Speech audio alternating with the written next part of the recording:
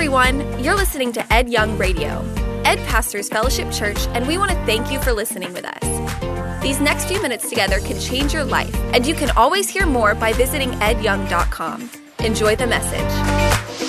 1980 was the time, the 4th of July weekend specifically.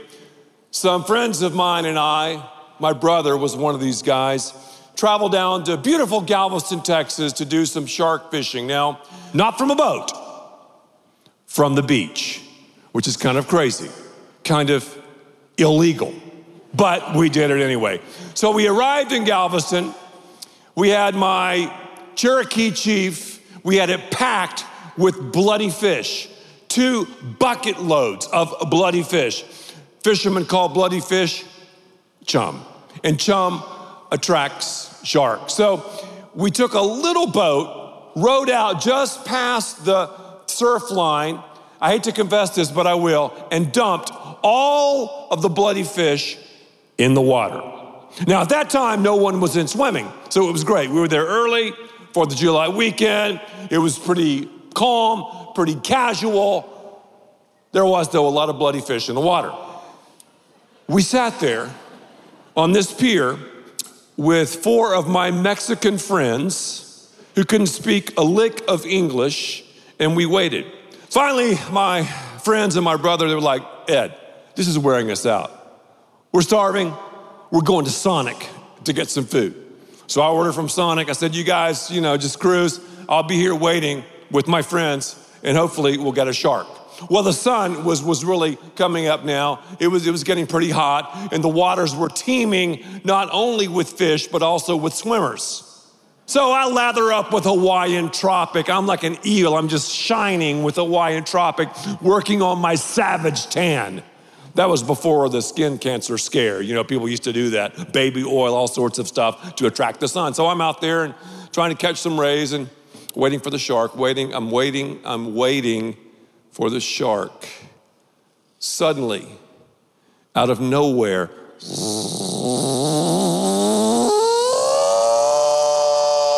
that whine that every fisherman loves, the reel begins to scream. And sure enough, I'm tethered to this bull shark. Oh my gosh. I'm on a little rock pier on the beach next to the flagship hotel, 4th of July weekend. Now there's squillions of people in the water walking down the seawall, and I'm battling this shark. I'm having a hard time battling the shark because I'm so slippery. The reel is slipping from the Hawaiian Tropic. I'm thinking, where's my brother? Where are my friends? They finally show up in the middle of the battle. And so we all helped reel in this bull shark. There was the dorsal fin. There was the tail, kind of blood trickling out of the shark's mouth. You see his teeth. It was unbelievable. So I'm thinking to myself, wow, if a shark is hooked, that means the people around us could be in trouble, because if a shark is injured, a shark will latch onto anything, especially a bull shark. So I said, hey, tell everybody to get out of the water. Tell everybody to get out of the water. Well, my friends knew 0 Spanish. My brother knew a little bit of Spanish, and here's what Ben did. El Charco. Well, one of them saw that, and it was like a scene from the movie Jaws. People were just leaving the ocean, leaving their babies out in the ocean. People were in total and complete pandemonium. We finally got the shark on the beach. Hundreds and hundreds of people were stopping. Traffic was stopping to watch us battle this shark. I all of a sudden thought, wow, we could get arrested. So we quickly tied a rope around the shark's tail and we drugged the shark. I would not do this now. I wouldn't kill a shark. But back in the day, I didn't know what I was doing. So we pulled the shark up over the seawall. It took 10 guys and we threw the shark in the back of my Cherokee chief. His tail was hanging out of the back. And so here we are driving down 45 back to Houston. People were like, And when we got home, I hung the bull shark over our basketball goal, and we got some pictures. Well, after a while, the shark began to smell. And Dad said, son, you got to get rid of the shark. So I thought, how do you get rid of a nice-sized bull shark? The shark weighed well over 100 pounds. I wasn't going to drive back to Galveston. So I thought, I'll just find a lake or maybe like a little stream or somewhere. I'll just dump the shark somewhere. So I drove around in the neighborhoods where family lived, found a little creek, and I felt like I was getting rid of a body. I just rolled the shark down into the creek. And that was the last I saw of the shark. I have thought though, can you imagine little kids playing in the creek? Oh my gosh! The smell. Ooh. That is a fish story, my favorite fish story. And once that happened, I was hooked literally on shark fishing. It's funny, you talk to anyone who's ever fished, anybody, they have a fishing story. Today, I want to talk to you about the ultimate fishing story. I would argue that your life, my life, is a fishing trip. Your life, my life, is a fishing trip. And because it's a fishing trip, we should have fishing stories. If you have your Bibles, turn to the book of Luke, the Gospel of Luke, Luke chapter 5, and we're going to look at verses 1 through 11. Jesus was preaching to a bunch of people on the shores of the Sea of Galilee. The Sea of Galilee was 13 miles long, 8 miles wide, 30 towns were on the Sea of Galilee. Jesus is talking to people. So many people are there. So many people are pressing in. He thinks to himself, well, I need to improvise. So Jesus improvises. Jesus does something very, very interesting. Let's read together Luke chapter 5, verse 1. One day, as Jesus was preaching on the shore of the Sea of Galilee, great crowds pressed in on him to listen to the word of God. He, let's say it together, 1, 2, 3, noticed. He just noticed 2 empty boats at the water's edge, for the fishermen had left them and were washing their nets. Washing their nets. They had bageled. They had been skunked. They had fished all night and hadn't caught jack. How many times have you fished? How many times have I fished and I haven't caught a thing? I've donated blood to mosquitoes. I've gotten sunburned. I've gotten seasick, but I haven't caught the fish. These guys were upset. They were mad. Hadn't caught a fish. They were mending their nets. As you study ancient fishermen, they spent the lion's share of their time mending these nets, fixing these nets. These nets were large. They had weights around the edges. You would throw the nets over fish. The weights would sink around the fish. They would pull the rope and you would catch the fish. When they fished at the Sea of Galilee, they fished at night. The fish would swim in the shallows at night. They were dumb at night. They would catch them at night. No one would even think about, no great fisherman would even entertain the thought of fishing during the day. During the day, the fish are deep. The nets won't reach that deep. No one would fish in the middle of the day. Oh, really? But notice the craft. Say craft with me. Craft. I'm talking about the boat. So he noticed, he being Jesus, a couple of boats at the water's edge, for the fishermen had left them and were washing their nets. Stepping into one of the boats, Jesus asked Simon, its owner. Simon Peter owned this thriving fishing business. He said, Simon, push it out into the water. So we sat in the boat and taught the crowds from there. I like too that he noticed something that was common, just a boat. He noticed a boat, and that boat became his pulpit. What in your life is ordinary that Jesus wants to turn into something extraordinary? What in your life is commonplace, is pedestrian, that Jesus wants to turn into a pulpit? What interest do you have? What slant do you have? What hobby do you have? What platform do you have that Jesus wants to turn into a pulpit? It's time that we notice like Jesus did, because there are three groups of people here. The first group will be those who are not believers. We have many people at Fellowship who come each and every weekend who've never stepped over the line. You're not a follower of Christ. You're welcome. And this is a great series for you to listen to, a great message for you to listen to, a great weekend for you to attend, because you're gonna see, number one, how much you matter to God. Number two, how much you matter to us. Because you were on our minds when we planned this experience.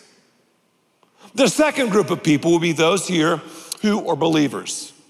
You're a brand new believer.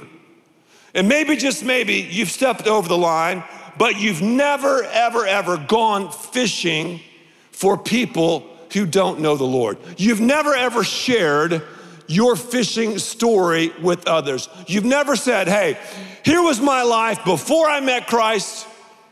Here's how I took the bait, Jesus. I was hooked by the Spirit of God and brought into the church. I was caught and released into ministry. You have never really done that. I know some of you are that way. Others here are people, you're believers, you're a follower of Christ, and you are sharing your fishing story. It's amazing how those of us who fish like to share fishing stories. Yet those of us who've been caught by the grace of God, those of us who've been hooked by the Holy Spirit, those of us who've taken the bait, rarely do we really go fishing. We talk about fishing, we buy fishing gear, we sing fishing songs, we go to these beautiful aquariums, and this one is as big as SeaWorld. Rarely, though, do we fish. So this is a wake-up call in all of our lives. So notice the craft. What would happen if Jesus walked into your craft, into your boat? What would happen? A boat, consider a boat, is a place of intimacy. I fish a lot, and I love fishing. It's a hobby of mine. God has allowed that passion to become my pulpit, because it forces me to hang out with a lot of people who don't know the Lord personally. They don't know Fellowship from a cruise ship, and that's great. So often as I fish in tournaments and fish competitively, I find myself in a boat, a little 16-foot boat with someone who does not know the Lord. When you get in a boat with someone, there is intimacy involved. Say intimacy, intimacy. Jesus wants you to be intimate with him because he's intimate with you.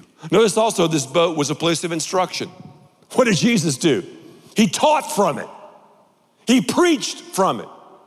Maybe Simon Peter tried to give Jesus a quick fishing lesson because after all, he was a carpenter. It was also a place of irritation. Simon Peter was like, what? I'm already tired. I've been mending the nets, and now you're asking me to get in the boat, push the boat from shore, and you can use my boat, a place where I haven't caught jack, to preach. Okay, a place of instruction. Whenever you fish and you fish with a guide, there's a rule. Never guide the guide. Yet Jesus here is going to flip the script. He's going to guide the guide. Simon Peter is an old salt.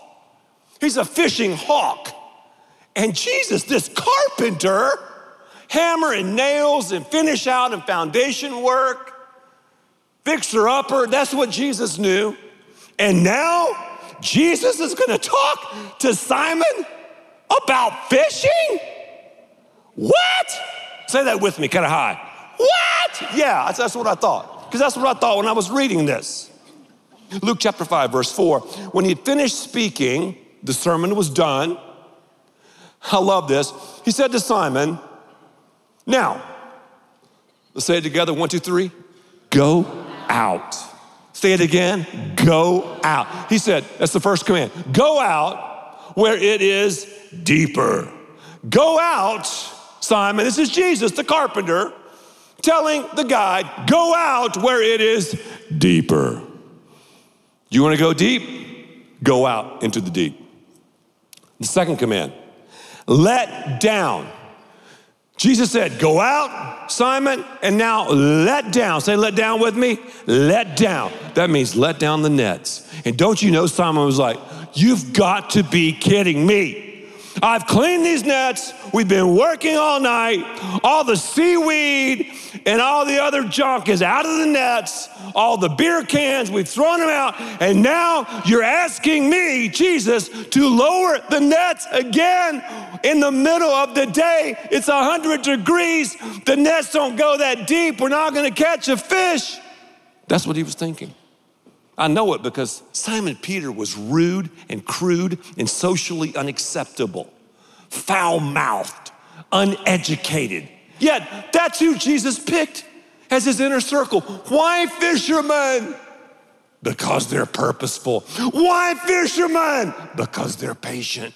Why fishermen? Because they're passionate. When he finished speaking, 2 commands. Go out and let down your nets to catch some fish. That's what Jesus is telling you and me. If you're a Christ follower, go out. You want to go deep? You want to go deep? It's right here. Go out. And don't just go out and work on your spiritual tan with Hawaiian Tropic. Drop the nets. Go out. Drop the nets. Go out and drop the nets. Go out where the fish are. In the highways and byways. Go out where the fish are. In your neighborhood, go out where the fish are. On the soccer team, go out where the fish are. In your school, go out where the fish are. In the corporation, go out where the fish are. In the firm, go out where the fish are. In the hospital, go deep. But don't just go deep. Drop the nets. So I love the excuse. We worked hard all last night. Lord, look at him in verse 5. We didn't catch a thing. But if you say so, read here doubt. Read here like you got to be joking. Don't you love it that Jesus can use you and me even in our doubts? If you say so, I'll let the nets down again. I'll let the nets down again. If you say so, I'll let the nets down again. He did. So you got the craft, the conversation. Look at the catch. A world record catch. In the middle of the day, the nets wouldn't reach the deep. They dropped the nets and look at this fish story. This is crazy, isn't it? Luke 5, verse 6. And this time their nets were so, say it with me, full of fish that began to tear. They shouted for help. He shouted for his associates to come in. Another boat helped him. Both boats began to sink because of so many fish. I love it that Jesus is interested in our daily activities. So those of us who are Christ followers, our lives should be a fishing trip. And if we're doing what Jesus wants us to do, we're going out into the deep, dropping our nets, and Jesus says, you fish, I'll catch. What a deal. You fish, I'll do the catching. This was the second call that Jesus made. The second time he tapped these guys on the shoulder. This is not their first calling. He's calling you, he's calling me. It's a command, it's not an option. Go, Jesus said, Matthew 28, go. What part of go don't we get? Go out into the deep and let your nets down. Well, Ed, I just want to live as an example, man. If I live the Christian life as an example, people will see me. Example? What if Jesus had said that? I'm just going to be an example. No words, just an example. Jesus used words. We've got to use words. Obviously, we live our lives as an example. But if you're a believer, you've got a fish story. I was swimming in this body of water. I was lost. I ate the bait, Jesus, on the hook. I was hooked by the Holy Spirit of God. Here's what's happened in my life. When I was caught, now I've been caught, captured by the grace. I've been released by God into the greatest life possible. Share that. Talk to others about that. Pray for people in your life. There is nothing like being used by God. Nothing. There's no high, there's no buzz, there's no trip, there's no deal, there's no amount of money that compares to being used by God to save souls. There's no business like soul business. I've gone to New Zealand, I've gone to Australia, I've gone to Asia, I've gone to Europe, I've gone to Africa, I've gone all over the country. Take me out of it. I have never seen a church like Fellowship. And for the life of me, I cannot believe how so many of you who call yourselves Christians don't regularly invite people, your friends who are going to hell, here to Fellowship. Because one day, when you clock out, God's gonna look at you and say, man, your life was a fishing trip. Tell me about the fish that you caught. Because if you're not concerned about your neighbor's salvation, quite frankly, I'm concerned about yours. If you don't have a heart for people coming to know Jesus, there's a great chance you're not a believer. These are hard words. Tough words. Fishermen are tough. For 25 years, this deal has been tough. We'll get up in your grill and challenge you because the beginning and end of discipleship is evangelism. You don't become a disciple until you get saved, and then once you become a disciple, you go deep and you do what? Put down your nets. Any fishing stories? Jesus replied to Simon, don't be afraid. From now on, you'll be fishing for people. This word fishing for people, zagrio in the original language, means to take alive. It's kind of paradoxical. When we fish, we take fish from life to death. When we fish for men, we take men from death to life. As soon as they landed, they left everything and followed Jesus. John 6:44, what did Jesus say? No one can come to me unless the Father who sent me draws him. We've got to draw the net. Everything we do at Fellowship has a hook in it. What's the bait? Jesus.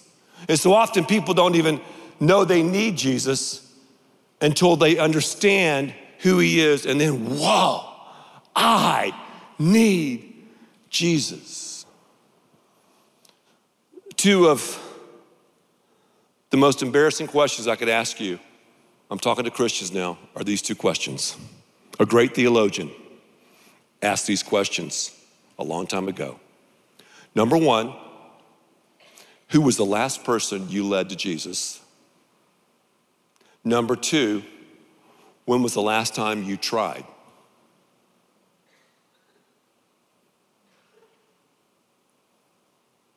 What would happen? What would happen if we became fishers of men? What would happen? What would happen? So it's time for us to go out, go deep, and put the net down. Are you hooked? I said, are you hooked? I'm glad I'm hooked by the grace of God. I'm glad I'm saved. I'm glad I'm rescued. I'm glad I'm transformed. I'm glad I'm justified. I'm glad I'm sanctified. I'm glad I'm listened to Jesus. I'm glad I've lived for him. I'm glad I'm following his command. I am glad that I am hooked. I'm hooked. Let's pray together. Every head is bowed and every eye is closed. Everyone standing. If you've never, ever, ever given your life to Jesus, he is the bait. Just say, Jesus, I give my life to you. That's all you got to say. Jesus, I give my life to you. I admit to you I'm a sinner. I give everything to you. I bow before you. Like Simon did, I bow before you. I give it all to you. If you said that prayer, that's the greatest prayer you'll ever pray. You're hooked and you can never get off the hook. Thank you for listening, and thanks to all who give so generously to this ministry. It's because of you that we can continue this show and equip people with the hope of heaven. You can click the link in the description to support the show or visit edyoung.com. There you can also be resourced with bonus content for free, including a daily devotional. We also encourage you to share the message today with those around you. Thank you again for listening. God bless.